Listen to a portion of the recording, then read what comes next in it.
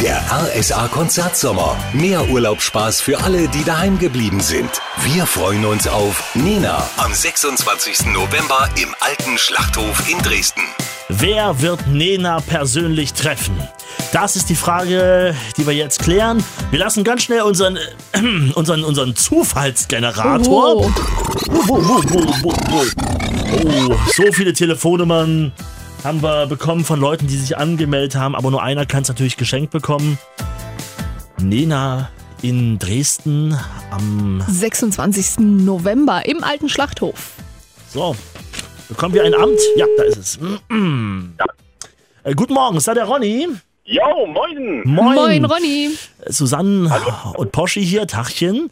Du moin. hast eine ganz besondere Beziehung zu Nena, weshalb du sie auch persönlich treffen möchtest. Ist das richtig? Ja, genau, das ist richtig. Also, damals, vor 13 Jahren, habe ich meine Frau kennengelernt auf einem Nena-Konzert und mittlerweile sind wir verheiratet, haben 2 wunderbare Kinder. Unsere erste Reise, die ich mit meiner Frau unternommen habe, ging in die Türkei, in den Club Nena, der hieß wirklich so. Wir waren ganz einfach, wollten Urlaub machen, haben geschaut im Urlaubskatalog, geil, da gibt's Nena, warum nicht einfach mal probieren? Hat beim ersten Mal ja auch gut funktioniert. War wirklich ein wunderschöner Urlaub und nach diesem Urlaub, haben wir ein Haus und hatten irgendwann gesagt, wir brauchen mal eine Katze. Irgendwas muss hier so spielerisch rein, spielerische Akzente mit Haustieren und so weiter. Und da hatten wir uns einen Namen überlegt. Lass mich raten. Oder eine Frau. Ja. Sie heißt Nena? Erzähle.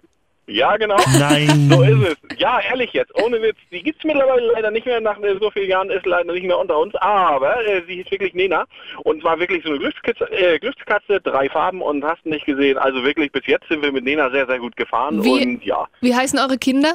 Nein, nicht Nena. Gott bewahre. Nein, Kannst du Nena 1 und Nena 2 bitte mitbringen? Okay. Ronny, was meinst du denn, wie Nena reagieren wird, wenn du ihr diese Geschichte erzählst? Ich denke mal, die wird überrascht sein, aber ich glaube, sie hat ja damals gesungen, Wunder geschehen, aber die passieren immer wieder und dass es natürlich mit ihrem Namen so ein bisschen zusammenhängt und der ganze Ursprung so angefangen hat. Ich denke mal, es wird sie überraschen und irgendwo auch ein Stück weit erfreuen, dass sie ein Stück weit dazu beigetragen hat, dass Menschen glücklich geworden sind, so wie meine Frau und ich und unsere Kinder. Erzählst du uns bitte, wie sie reagiert hat danach? Ja, sehr gerne, selbstverständlich. Denn du wirst Nena kennenlernen. Du merkst dir bitte unbedingt jetzt den 26. November. Der ist geblockt. Ja. Dresden, Alter Schlachthof. Du wirst nicht bloß das Konzert mit deiner Frau erleben und an gemeinsame Nena-Abende denken, egal ob mit Katze im Urlaub oder an das erste Konzert, sondern du wirst Nena auch an dem Tag kennenlernen und du wirst sie auch treffen und kannst dir genau diese Geschichte nochmal erzählen. Wie irre ist das denn? Das ist absolute Spitzenklasse, da freue ich mich riesig. Meine Frau wird sicherlich, denke ich mal, hinten überfallen, über so viel Freude. Und ich denke mal, es wird ein geiler Abend und freue mich schon, Nena kennenzulernen, die sich ja über die Jahre immer weiterentwickelt hat und wunderbar geblieben ist.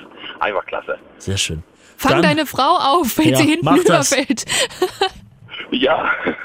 Und wir spielen Wunder geschehen. Der RSA-Konzertsommer. Mehr Urlaubsspaß für alle, die daheim geblieben sind.